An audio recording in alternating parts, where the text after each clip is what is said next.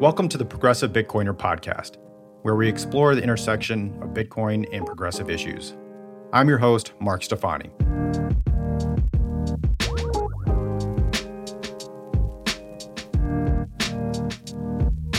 It's the top of the hour. We'll go ahead and get started. So, Abe, again, thank you so much for joining me on this Twitter Spaces.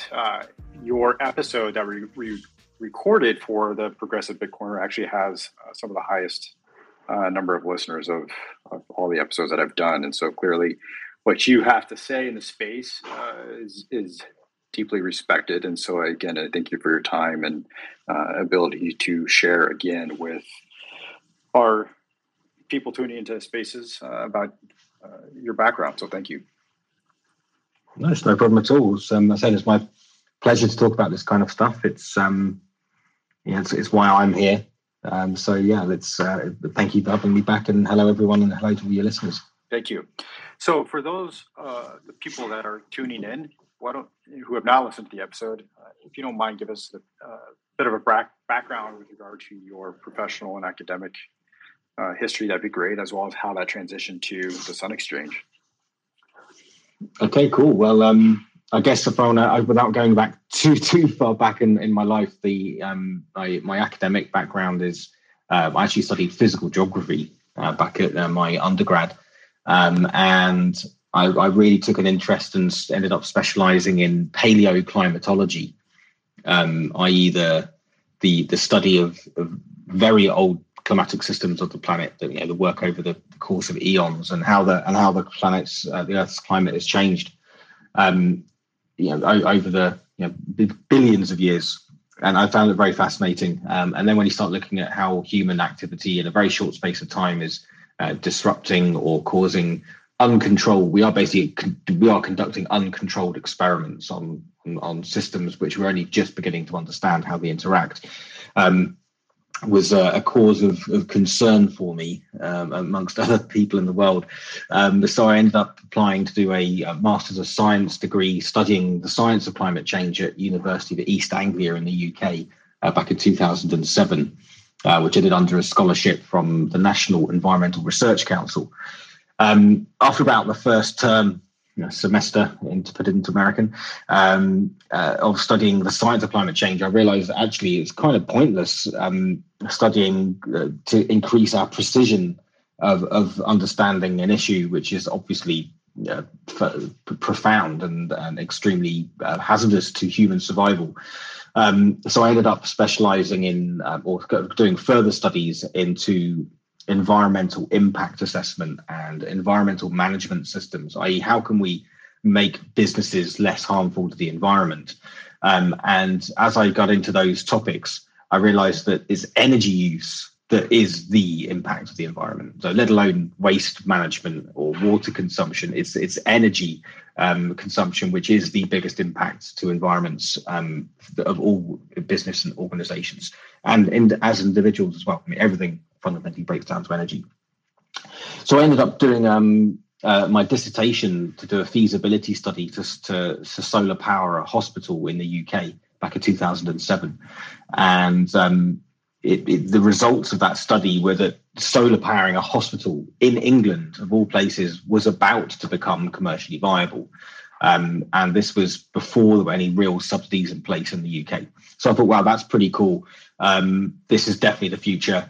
I'm going to hand my studies in early, get it all done out the way. And I went and got a job as a solar panel installer in 2008 in the UK.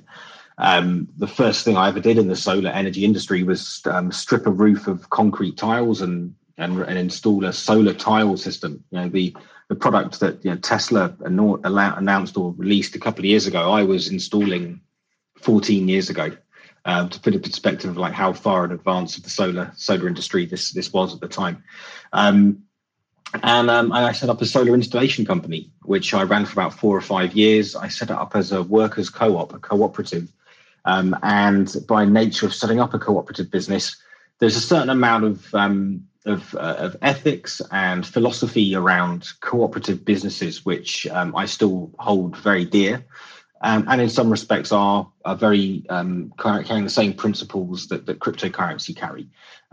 So open membership and economic participation, maybe not so akin to Bitcoin, but concern for the community and education are all very key features of a cooperative business model. And running a solar installation company as a cooperative, I tended to be gravitated towards cooperative financing structures for solar projects. So we championed a project called Streets of Solar in the city of Bristol in the UK. And this is in a very underprivileged area of the city of Bristol. And there were streets of houses that would never be able to afford solar panels for their homes unless it was done as a community cooperative where the individuals that can afford to participate in those projects can put money into a cooperative, which then pays for the solar panels to be installed on the houses. And the houses then benefit from lower cost energy, and the revenues that the solar panels produce are returned to the cooperative members. We did this a few times in the UK. It's one of the most common ways for solar projects to actually get funded, especially in Germany. The majority of solar projects, in fact, are funded as cooperatives, but they are quite bureaucratic and they're quite time consuming to set up. But that's how the kind of projects that we're going to involve with. Now, all along, bearing in mind, this is 2009 now, Bitcoin is there. We're at the height of the global recession, or the very beginnings of what was then a major global recession, and Bitcoin had started. And I'm following this technology in parallel to watching the solar sector unfurl itself and evolve, which I thought was quite interesting. And I was following Bitcoin technology and the price of Bitcoin, but it wasn't until I moved to South Africa where these two interests of mine came into being. Now, I moved to South Africa in 2014 to work as a solar energy consultant because I realized that the future for the solar energy industry is not in the UK. Let's get that clear. Like, solar panels in the UK are not the most effective. Yes, energy costs are very high, so economically it does work, but really from a kind of an environmental perspective and just practically, solar panels need to be going where there is lots of sun.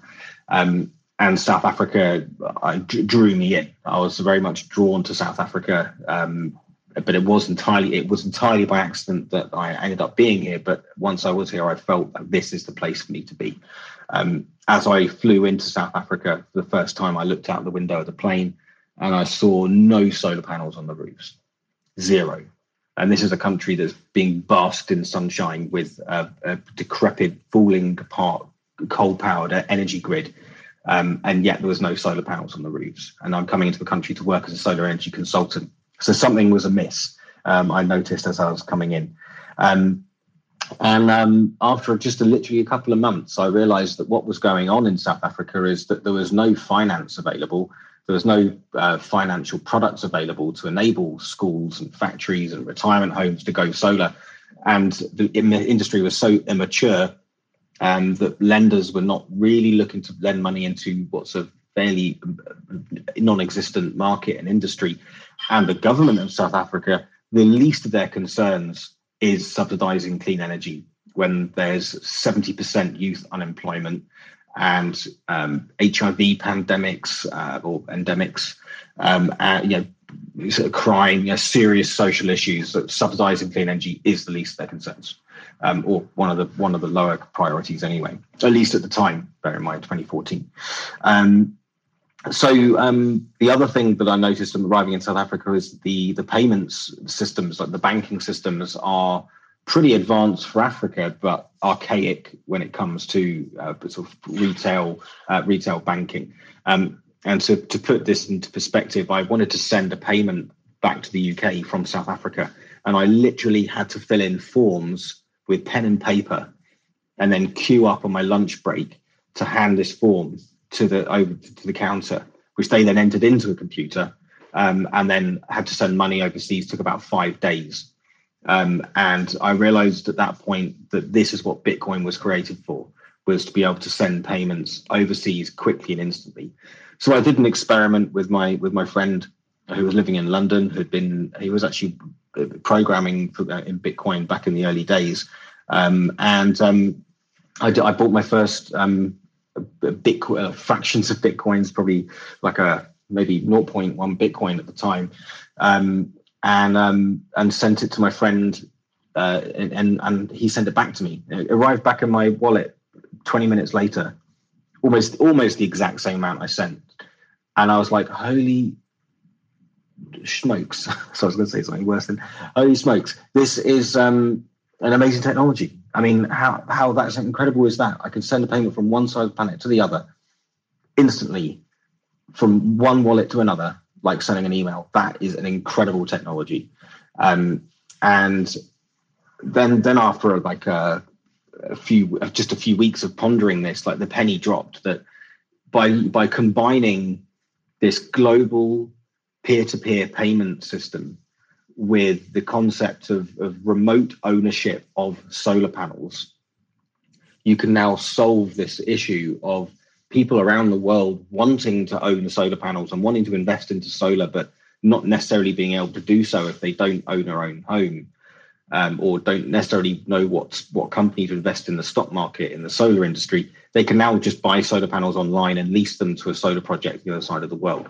And Bitcoin is the financial system that enabled that.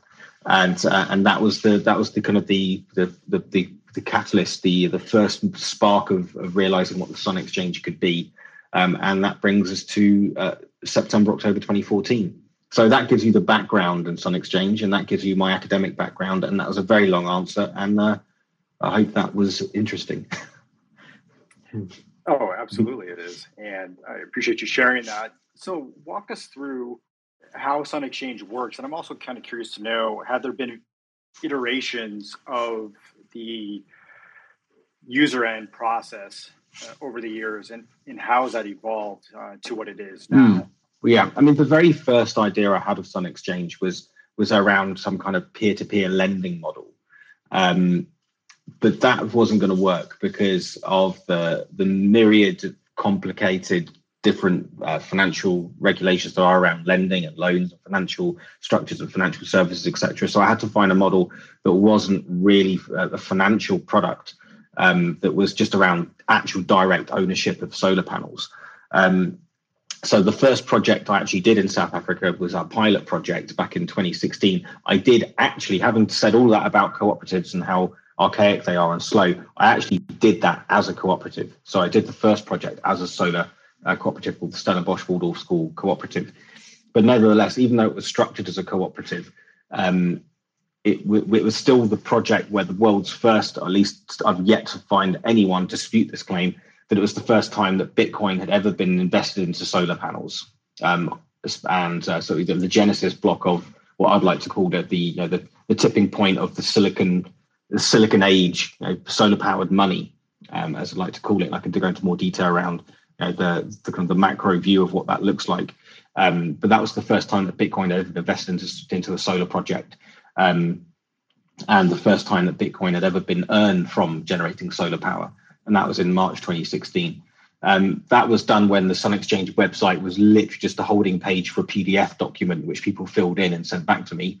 That was like the first iteration. That was literally our minimum viable product, which is proving that individuals around the world want to basically earn Bitcoin from solar powering schools in Africa. That MVP I submitted to the Consensus Conference, which is, I think it's run by CoinDesk. They allowed me to present on stage in Manhattan in around May 2016 to show what I'd done. And it picked up the attention of Adam Draper from Boost VC in San Mateo, California. And he invited me to come down to San Francisco and pitch to him on their pitch podcast called Pitch FM. So I did that. So it's funny how one thing leads to another. And then so I pitched to him, gave him a 60-second pitch. I walked out of the room. They discussed the pitch they just heard, and you walk back in and they tell you if they've invested or not. They like a mini Shark Tank or Dragon's Den if you're in the UK. And it turns out that they did. They wanted to invest $60,000 into Sun Exchange to get it catalyzed because it's just the perfect use case of Bitcoin in their exact words. And it was actually the first company that ever agreed to invest into on Pitch FM. So that's another accolade to the Sun Exchange's history. And that initial money allowed me to actually then nail down what the model could be. And I got lawyers' legal advice on how the structure could be about micro ownership and deed of title over an asset. And I started to build a team around me and start to really flesh out the architecture of the Sun Exchange platform. And that platform has just continued to evolve to where it is today. Now, you had a token at one point, and I'm curious to know why you chose to abandon it. It's not abandoned. We were just way ahead of the curve on what is possible with a token. I'll get into it in a later, but I mean, even the token itself went through a couple of iterations before we basically had to compromise on one form of the SunX token. But I just want to just point out that the core of Bitcoin the core of Sun Exchange is the Bitcoin payment network. I mean, we are using Bitcoin as a universal payment rail. That's all Bitcoin was ever intended to be, peer-to-peer online digital money. That's what it is. That's what it was invented for, and that's what we use it for. It just so happens that we do host wallets for our members so they can accumulate that Bitcoin in a wallet. And people don't necessarily need to set up their own wallet. We host them a hot wallet where they can accumulate their earnings until such time that they want to withdraw it to their own wallet or redeploy that Bitcoin into buying more solar panels. So that is the absolute core of Sun Exchange. Now, the aspect that is to be considered here is that when you buy a solar panel, even for your own house, right? If you want to buy solar panels for your house, that's a 25-year commitment because you've bought solar panels. You can't go back to the person that sold you the solar panels a couple of years later and say, this $10,000 worth of solar panels, I want to sell $100 of them back to you. Your solar panel installer is not going to do that. You're locked in. And likewise, buying solar panels through Sun Exchange is that. You are literally buying solar panels online, which are being installed onto a roof elsewhere in the world. So you're basically locked in for 20 years when you buy solar panels through Sun Exchange. The step beyond that, though, is to create a digital asset of each solar cell so that the digital asset represents the ownership of that solar panel or solar cell, and whoever holds that digital asset has rights to the financial yield attached to that solar cell. Now, the only issue with that is that then becomes a security token. And when we proposed this back in 2017, the regulations were nowhere near ready on actually where that should be being done. And also the technology behind, or even the blockchain around which, how to have that kind of level of small value digital asset. Ethereum was really at the time the only option. And the gas fees were at that point getting ludicrous. Looking at $100 a transaction in some instances with Ethereum. So it really basically realized that we were ahead of the curve. There's no way of doing that then and there. So we needed to find we wanted to still do something to create our own ecosystem token. So we created SunX token, which was a rewards program for our platform. So allow people to accumulate SunX tokens. It's basically like air miles and rewards for the platform. And that's kind of where we ended up going with that. But the ultimate aspiration is still to have a tradable digital asset behind a solar cell. And that's what we are now. I'm looking at over the next 12 to 18 months is actually nailing down how that can work. So that gives you an explanation of where that fits into our plan and why we took certain directions as and when. Are you able to elaborate on what you just referred to, your plans for over the next 12 to 18 months and how the security fits into there? Well, it's about finding the right jurisdiction to do it from. I understand that there are now a couple of jurisdictions in the world that now acknowledge and allow for issuance of that. There may be limitations as to who can own them and how they're sold, but that's basically what we're exploring. And that's my goal over the next 12 months is we now know that it is possible to have such a security token. It's just how do we do that and how do they get converted and what changes would we need to make to where even the domicile of where the issuance is being done from. That's currently being explored, and may not even be possible. Let's get that straight. It may not even be possible technically or even legally to do what that vision is a tradable solar cell with financial yield attached to it. May not even possible yet, but it's something I'm definitely determined to explore. So it seems like almost every couple of weeks, getting emails about a new project, a new crowdfunding project. So I'm curious to know, how are you going after some of these new crowd sale projects? Are they mostly approaching you, or are you finding that the barrier is just awareness of the Sun Exchange? And once they find out about what you're offering, a lot of these communities and businesses are quick to sign up. So, I mean, when I first started, we had to look for the projects. The first project that we did, Stellenbosch Waldorf School, I approached them because I met one of the teachers and I explained to him what we're trying to do. He loved the idea and he introduced me to the management of the school, who in turn introduced me to their landlords, who then, which is a quite progressive wine estate called Spier here in Cape Town. So they kind of gave me the blessing to do the first project, but that was a school, and schools are very important to me to do as a first project, because schools, like of any organisation, are the types of organisation are least likely to have money on hand to invest into a solar power plant. And even if they did, that money is better off being invested into education, more educational materials, there'd be some pay increase for their staff, whatever it is, new sports facilities. And then you have like the behavioural impact of having kids being exposed to solar power of their school. And more to the point, Sun Exchange is open to everyone. So kids in that school literally own solar cells powering their own education and are accumulating Bitcoin as a result. And I know for a fact there's kids that have grown up now since 2016. So over the last 6 years, they've been accumulating Bitcoin in a wallet whilst powering their own education. You can't tell me that, if anything, that's not pretty profound. There's a lot going on there, especially in terms of like psychology of a kid accumulating income from powering their own education. So that means that idea, that concept, resonated with a lot of headmasters and principals of schools, and we got a lot of publicity. We've got on local news and press and media, and so we started getting approached by schools wanting to go solar. But we're not just about schools, but most of our projects are schools. So that's really how we're now having schools come to us to go solar.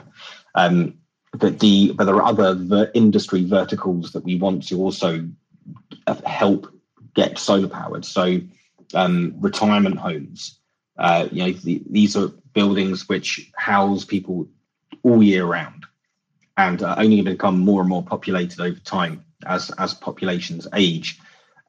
So it's very important for us to address energy security and lower energy costs to those.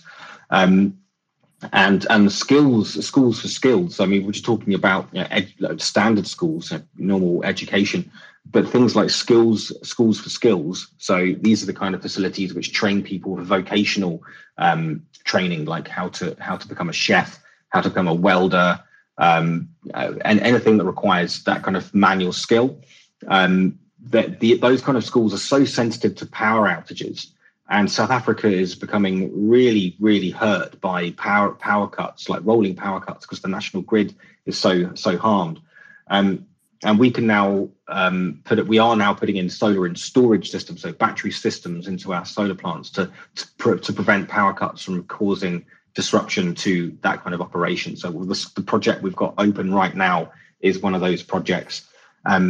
And it's such a fantastic product for that organization that they tell other organizations about it. So that's kind of where the word of mouth kicks in. Another great example of a kind of project where word of mouth gets out is in agriculture.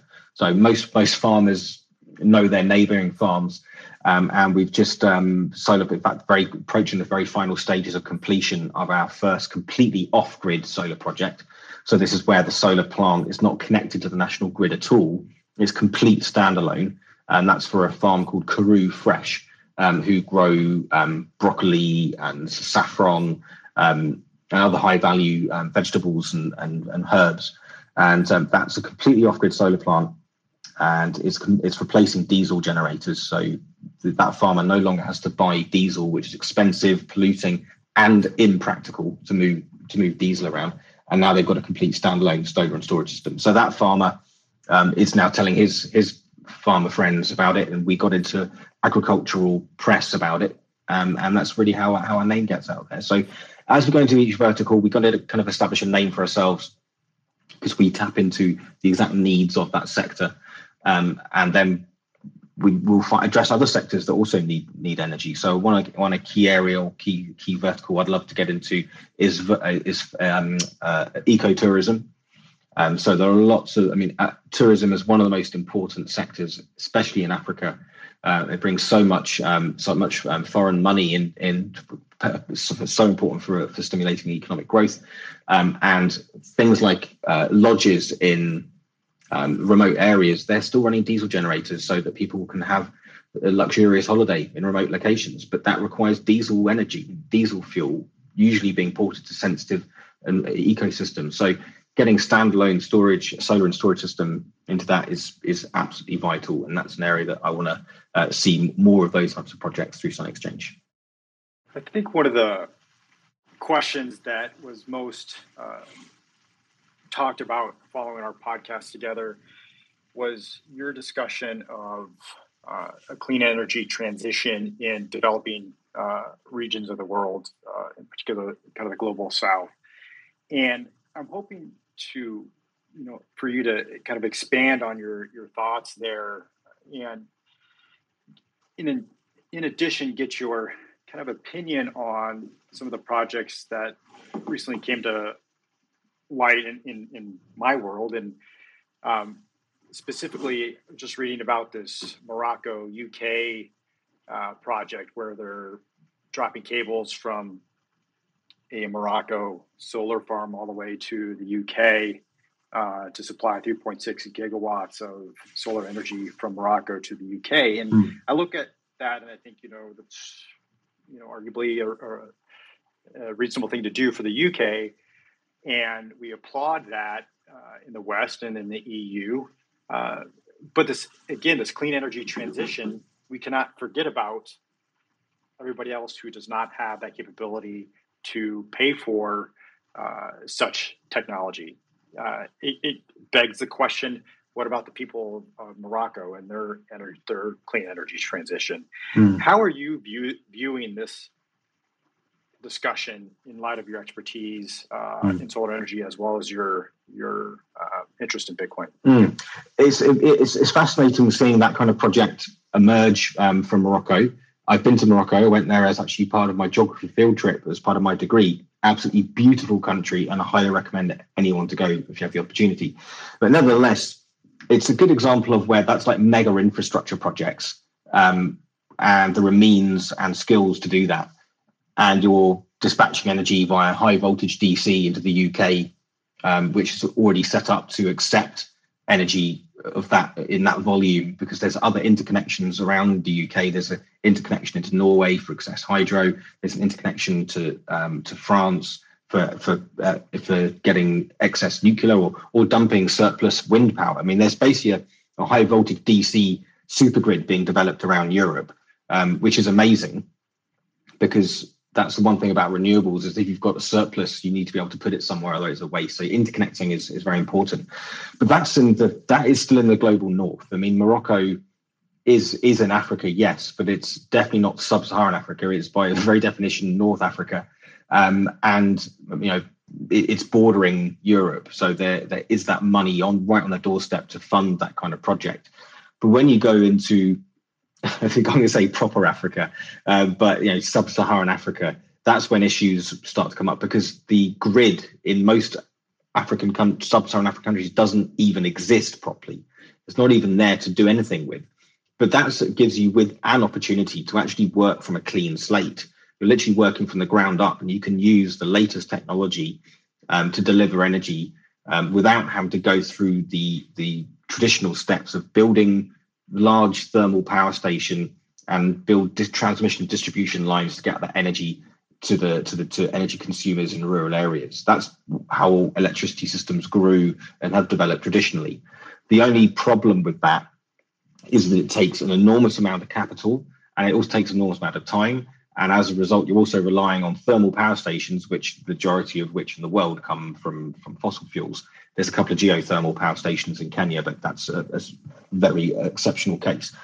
And so really that leaves the most of Africa without energy access, because it takes so much time to connect and so much money. And that leads to energy poverty, and also leads to people living in rural areas to give up their livelihoods and their communities to move to cities where there is energy available. And that results in urban sprawl and this kind of slums or favelas, if you're in Latin America, or informal settlements and townships which surround most African cities, because people are trying to get access to modern day services. But that's not necessary when it comes to solar power now, because you can deploy a solar power plant into a remote location very quickly, very easily, and deliver grid utility quality energy at the last mile at a price which is affordable to people living in those communities. So that is a really interesting technological leap which it can be taken there.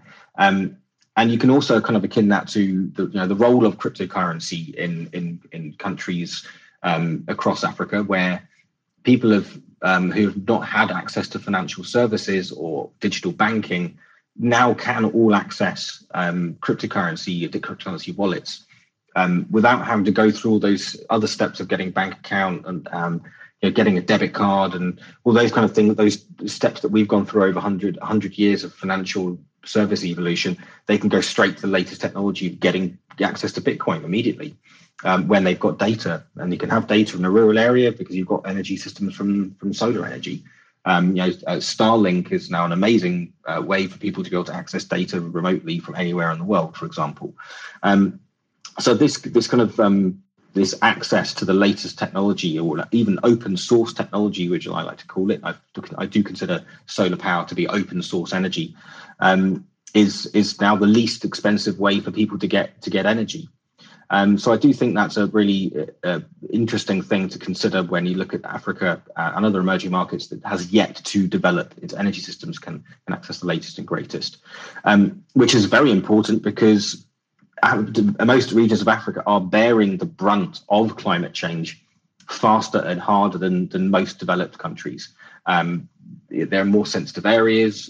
Drought, if you haven't got adequate water pumping and facilities, then drought hurts. If you look at the drought maps of across Africa, it's scary. But accessing solar energy means you can now start to drill boreholes and access groundwater without having to rely on rainfall. So getting access to energy is absolutely important, and it will help countries cope with further impacts of climate change. So I've invited a few of you up as speakers. If you have questions, feel free to hop up. Otherwise, for any of you in the audience, please start submitting your questions for Abe.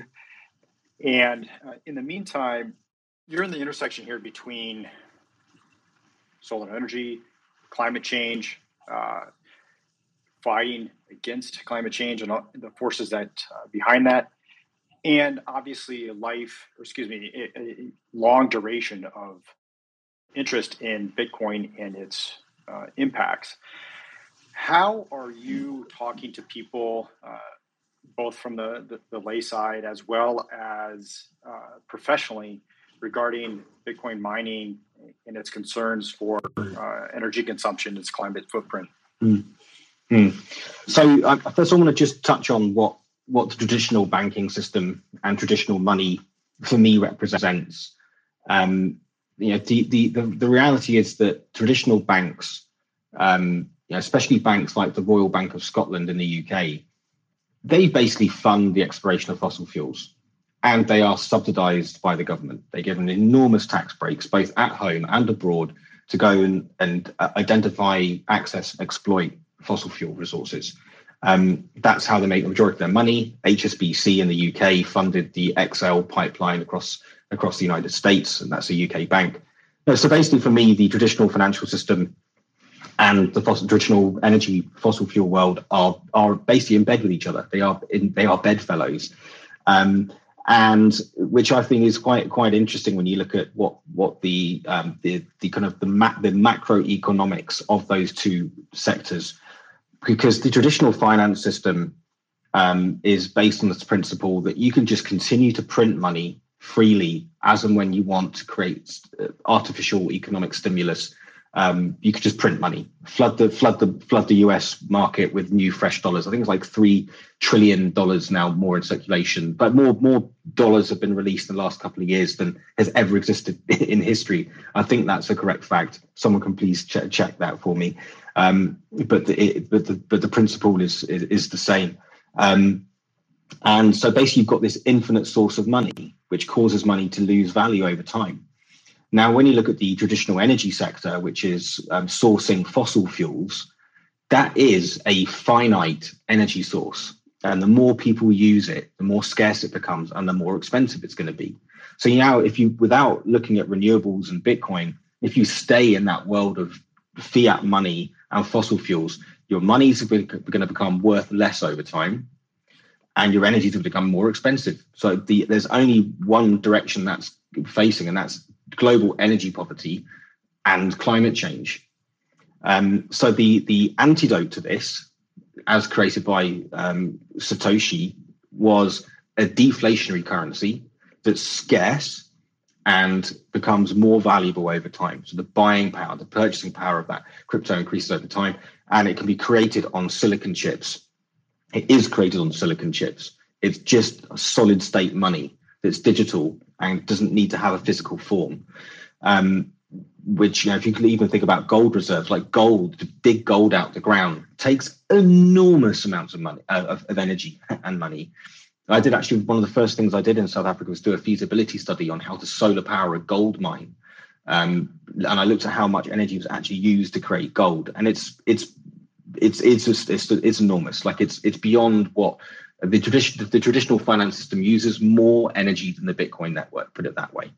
And people don't take that into account when they're looking at what the alternative to Bitcoin is.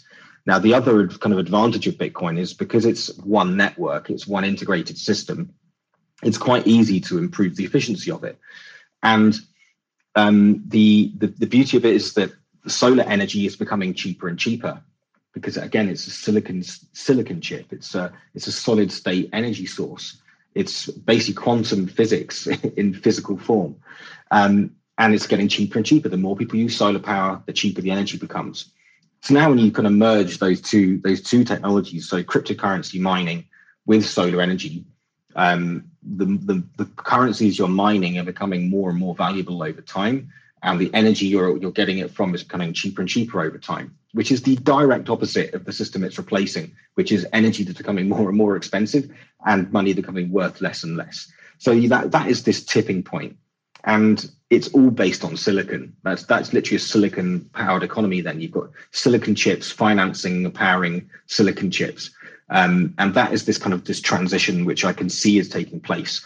And the beauty of it also is that if your mining of crypto is from a renewable powered source, it's irrelevant of how much energy it takes, because there's no environmental impact of continuing to run that energy system.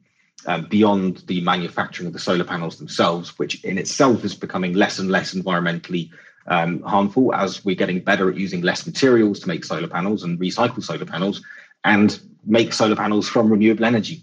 So this whole system now becomes clean and self-reinforcing and self-sustainable, which is ultimately all we're trying to achieve here on this planet, is to become self-sustainable. So we're not going to kill ourselves from destroying the planet, and actually just create a system that can create abundance and can allow us to live healthy, long, enriched lives. And that's only possible when our money has value and when we're not reliant on a financial system which is causing that addiction to energy, addiction to fossil fuels. So that for me is this philosophical and technological shift, which for me is what this is all about, transitioning to decentralized energy, decentralized money, is the solution away from reliant on a broken system. How do we aid that transition?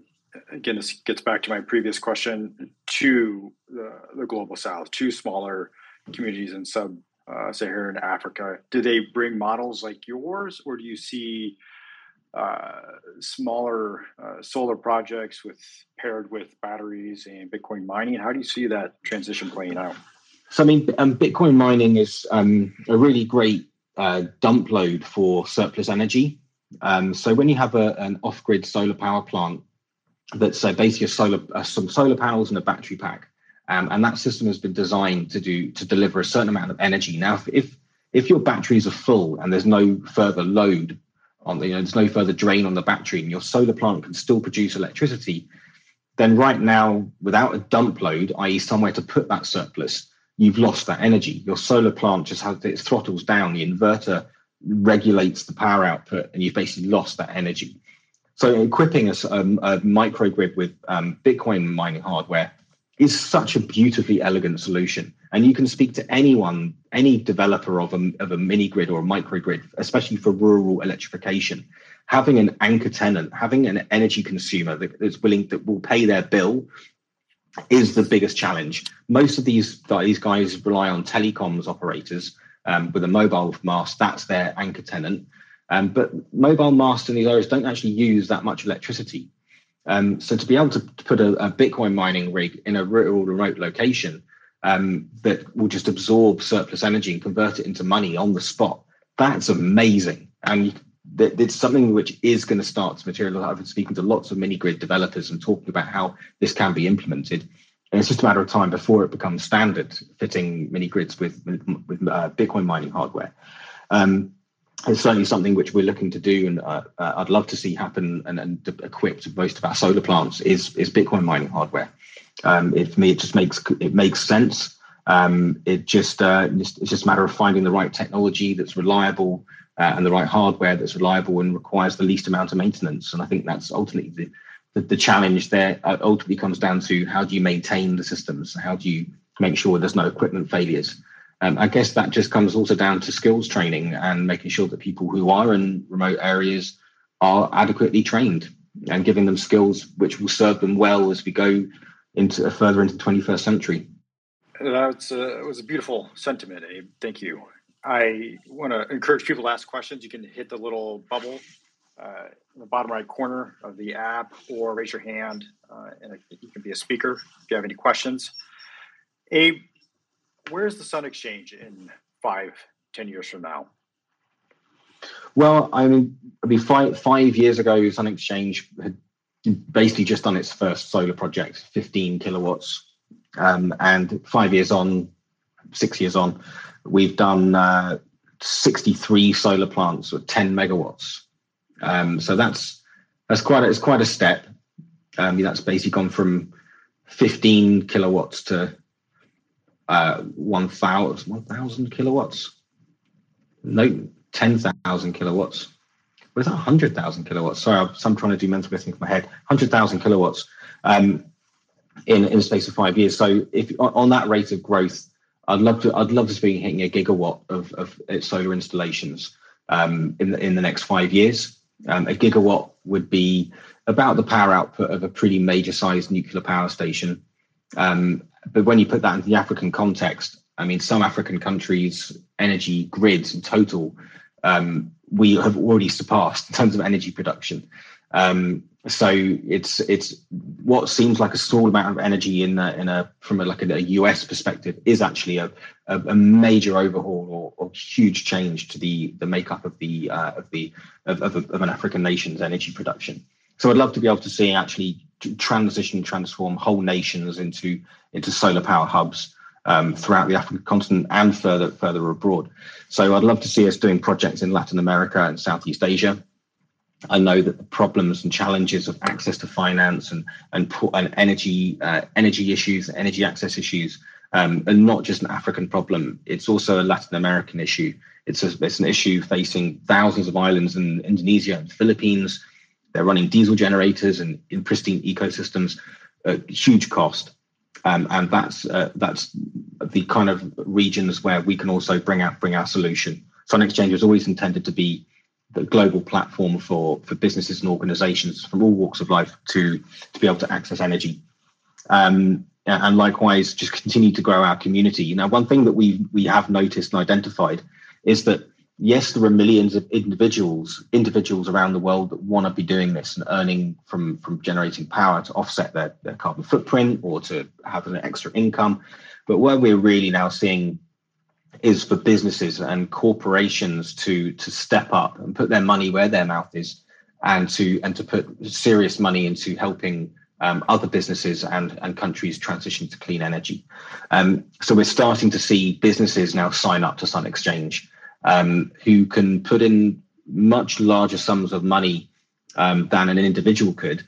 And because they're a corporation, they can actually claim back, especially if in South Africa at least, you can claim back that purchase price of buying solar panels as an accelerated depreciation allowance, allowing them to claim back the purchase against the tax bill, whilst then still retaining the income from the solar panel they just bought. Because big corporations have to pay tax, and that's a tax allowance available to them. So that's something which we're very keen is to introduce what we are doing to businesses that want to start offsetting their or at least reducing the global CO2 emissions, whilst also enabling schools and retirement homes to reduce their energy costs. And it makes great financial sense for them. We're love to start speaking to organizations about how they can offer it to their employees as some form of retirement alternative, retirement fund alternative, so people can buying solar cells on behalf of their employees. That's something which I'd love to see how we can get a structure to set up for that. So I mean that's what that's where the ways we can see us moving. I also do think that the infrastructure that we've built and the architecture of our platform can be used in other verticals with the right in the right regulatory environment. So if we can nail down the be able to issue digital tokens, digital assets, we would be able to move into other verticals. So we could start to create a fractionalized vertical farm, for example, would be a use case for that. That's something that is in the far distant future, but perfectly within the realms of possibility. I thought of something which I didn't touch on there, which is around Bitcoin mining, and the fact that most Bitcoin mining around the world is, as far as I can tell now, getting to become more renewable energy powered, and I've already touched on this. The cost of renewables is now, solar and wind is now the cheapest form of energy for most people, most places on Earth. So it's kind of inevitable that Bitcoin mining will become renewable energy powered. But even so, one thing that people fail to take into account is that the majority of Bitcoin that has ever been mined was done on the CPUs back in the very early days. So that the value of all Bitcoin is the same. Now, the purchasing power of Bitcoin today can buy you 30 kilowatts of solar panels with one Bitcoin. And yes, mining one Bitcoin today uses a lot of energy. We're talking a house with energy usage for 70 years. But 30 kilowatts of solar panels is going to produce way more than the energy that house is ever going to use. So I think my point is that when you put Bitcoin to work and you invest a small amount of Bitcoin into solar power, that's actually a carbon sink, because you're going to reduce more carbon from buying those solar panels than it took to create that Bitcoin in the first place. We're starting to draft a white paper at the moment. We started to crunch the numbers on it, and it's looking like there's a compelling argument that if Bitcoin miners were just to dedicate a small percentage of Bitcoin that's mined, you are literally carbon neutralizing the whole network. And I believe there are some organizations that are set up to try and establish a kind of accreditation system. I believe there's an organization called the Bitcoin Clean Energy Initiative, which is there to enable, or basically to encourage Bitcoin miners to do such thing. One of the head ex-product directors at Google is actually behind one such organization. So there is a movement, there is a realization that Bitcoin doesn't necessarily need to be this dirty industry. Actually, it can be used to clean up and stabilize grids, help deploy mini grids, and also become self-sustainable and cleaning in its energy history and reducing carbon emissions globally in the long term. Thank you. Looks like Troy joined us. I think you wanted to dovetail off of that comment that you made. Abe, Troy, did you have some thoughts? Yeah, I'm intrigued by the math that you suggested, and I want to hear more about that accounting, because I guess I have a similar scheme, and my accounting scheme is basically that holders of Bitcoin can be carbon neutral if they do the same percentage of mining as they hold of Bitcoin. So if you hold X percent of Bitcoin, do X percent of all mining. And I'm just curious. I can't figure out exactly how your scheme works for mining. Just wonder if you could run through it real quickly. Yeah, I mean, don't forget something. How for the benefit of everyone on the call that's maybe not looking at this in detail, just remind everyone how Bitcoin mining works. So you've got these computers around the world. They're all hashing away, basically processing or comparing numbers, and one of those miners will be rewarded with, currently I think it's 6.25 Bitcoin every 10 minutes. So every 10 minutes there's just over $100,000 worth of Bitcoin issued to one of the miners in the network. But all of those miners are having to run computational hardware in order to try and compete for that Bitcoin, and all of those computers are using energy. And that energy footprint is huge. But it's only in the last couple of years where that energy footprint is of any real major significance. But every transaction that's done on the Bitcoin blockchain in that 10-minute period basically was used a fraction of that energy that was used. So every time you send and receive a Bitcoin, there is an energy footprint to that, because it's basically the number of transactions that occurred in that 10 minutes divided by the amount of energy that was consumed by the network in that 10-minute period. The all Bitcoins in circulation since day one have the same value, and the majority of Bitcoins that were mined with CPUs, and CPUs use almost next to zero energy. So what I'm suggesting is that if you were to take a small amount of Bitcoin now and invest into solar, the amount of carbon reduction you're going to get from buying solar panels that are deployed into a place like South Africa, where you're eliminating really dirty coal energy. Like South Africa's got one of the filthiest energy mixes of the world. They've got the lowest grade coal because all the good stuff is sold to the Chinese. So the fact is that South Africa's energy mix is filthy, and putting solar energy into South Africa, you are literally offsetting over 1 kilogram of CO2 for every kilowatt hour produced. And that's with a solar panel that was funded using cryptocurrency, the value of which is entirely artificial, as in we have created the value of Bitcoin in our minds, and there's no limit to what that value could be. But all Bitcoin have the same value, and that's really kind of what I'm trying to say. And we've crunched the numbers, and we've looked at the number of Bitcoin transactions that have occurred, throughout our network, and the energy footprint of the Bitcoin network in total. And we've crunched the numbers, and we think that it's more like 300 times carbon reduction for that's possible by spending Bitcoin on solar and sun exchange. So I think I've got it now. So your thought is that, because Bitcoin is fungible, the carbon footprint of a Bitcoin is the same, and it's the average carbon footprint of all Bitcoin because of fungibility. And then when you look at investing in solar, you can see how you can offset that average pretty easily, because the average is actually very low, given that it's the energy intensive production has only happened at the tail end of Bitcoin. That's right.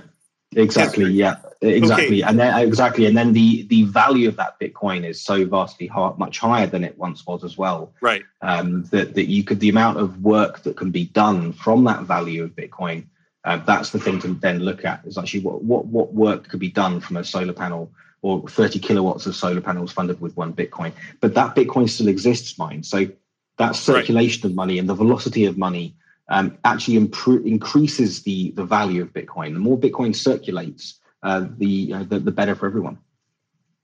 Right. I have a slightly different method of accounting. I won't bring it up here, but I would love to talk to you about it at some point. But I think it'll support a very, very similar conclusion, but it's also a non-trivially different method of accounting. But yeah, support the same conclusion. Well, please DM me, and I will. Let's connect and circle back offline. Online, and I'll share with you the spreadsheet that our analyst has put together. I'd love you to rip it apart, poke some holes in it, and see if you can disprove what we've shown, because that's ultimately how science works. Yeah. Thank you. Excellent. Thank you, Troy. Brian, are you there? Am I here? You are. Yes, you are here, Brian. Okay. We hope you're here. I had to hop in the car. I had to hop in the car, so I'm on my headset right now. So I wasn't never sure if that thing works for me or not. Hey, first of all, I want to say I do encourage you to connect with Troy. He has motivated me to look into a couple of other projects that are mining with hydro. And his method of accounting is fascinating, and it's really something I wish that we would hear more about in the Bitcoin space. I think those are important conversations just generally, but especially important for people who have environmental concerns, like I think a lot of us do. And actually, I really am curious. I know that there are several hydro opportunities. Central African Republic is the place that's talked a lot about trying to build on it. Do you have plans to expand outside of South Africa? I apologize, I did get off for a little while, so you maybe answered this and I missed it. But. Well, the biggest project we've done to date is in Zimbabwe, and we've got plenty of projects in the pipeline further north in other African nations. I can't really divulge which ones they are because none of them are absolutely firmed up, but we do have absolute aspirations to be putting solar projects across the whole of the African continent as soon as you possibly can. We just got to make sure that we've absolutely nailed our way of working and the whole model down in South Africa. One thing I will point out is that, just to kind of put into perspective how far more advanced the South African economy is compared to other African nations, South Africa still produces about 70% of sub-Saharan Africa's energy. And there's something like well over 40 countries in sub-Saharan Africa, and over 70% of the energy across all of those countries is produced in South Africa. So if we can solve South Africa's energy problem, you've made a good head start on addressing the sub-Saharan Africa's energy needs. And I have a strong aversion to large-scale hydro projects, especially in Africa. As we've seen on the River Nile, you can basically disrupt whole nations' farming and irrigation practices by damming the rivers higher upstream. It can cause huge civil issues. It can cause famine, a lot of geopolitical risk as a result. So I'm not an advocate at all of large-scale hydro. I think it's dangerous. If anyone's seen the original Superman movies, you can explode a dam and it's going to cause issues.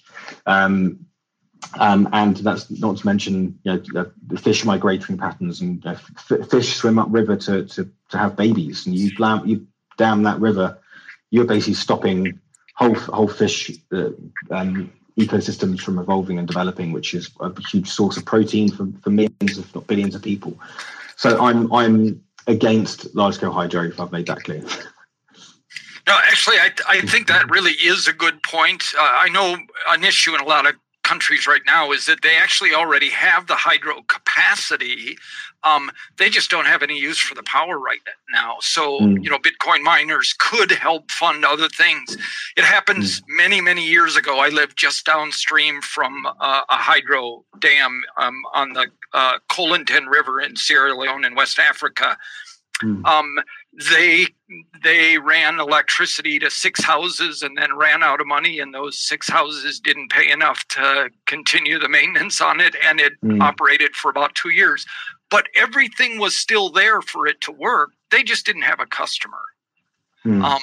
So anyway, I generally agree with your sentiment that building new dams is a mistake, I think. So there are many that exist. So yeah, it's interesting because it's kind of like a chicken and egg scenario. Do you build the energy capacity and then hope people use enough energy, or do you have demand for energy and then build the catch up by building energy generation capacity? And that's the problem that mini grid developers face, which is where Bitcoin mining hardware comes in, because you build a 100 kilowatt mini grid and there's only 1 kilowatt of energy demand on the grid from the consumer to start with before they start requiring energy when they start to have needs to power laptops, mobile phones, etc. In the meantime, what do? Mining hardware is a perfect solution, the interim solution as an energy load in a mini grid to make the economics of such a project work.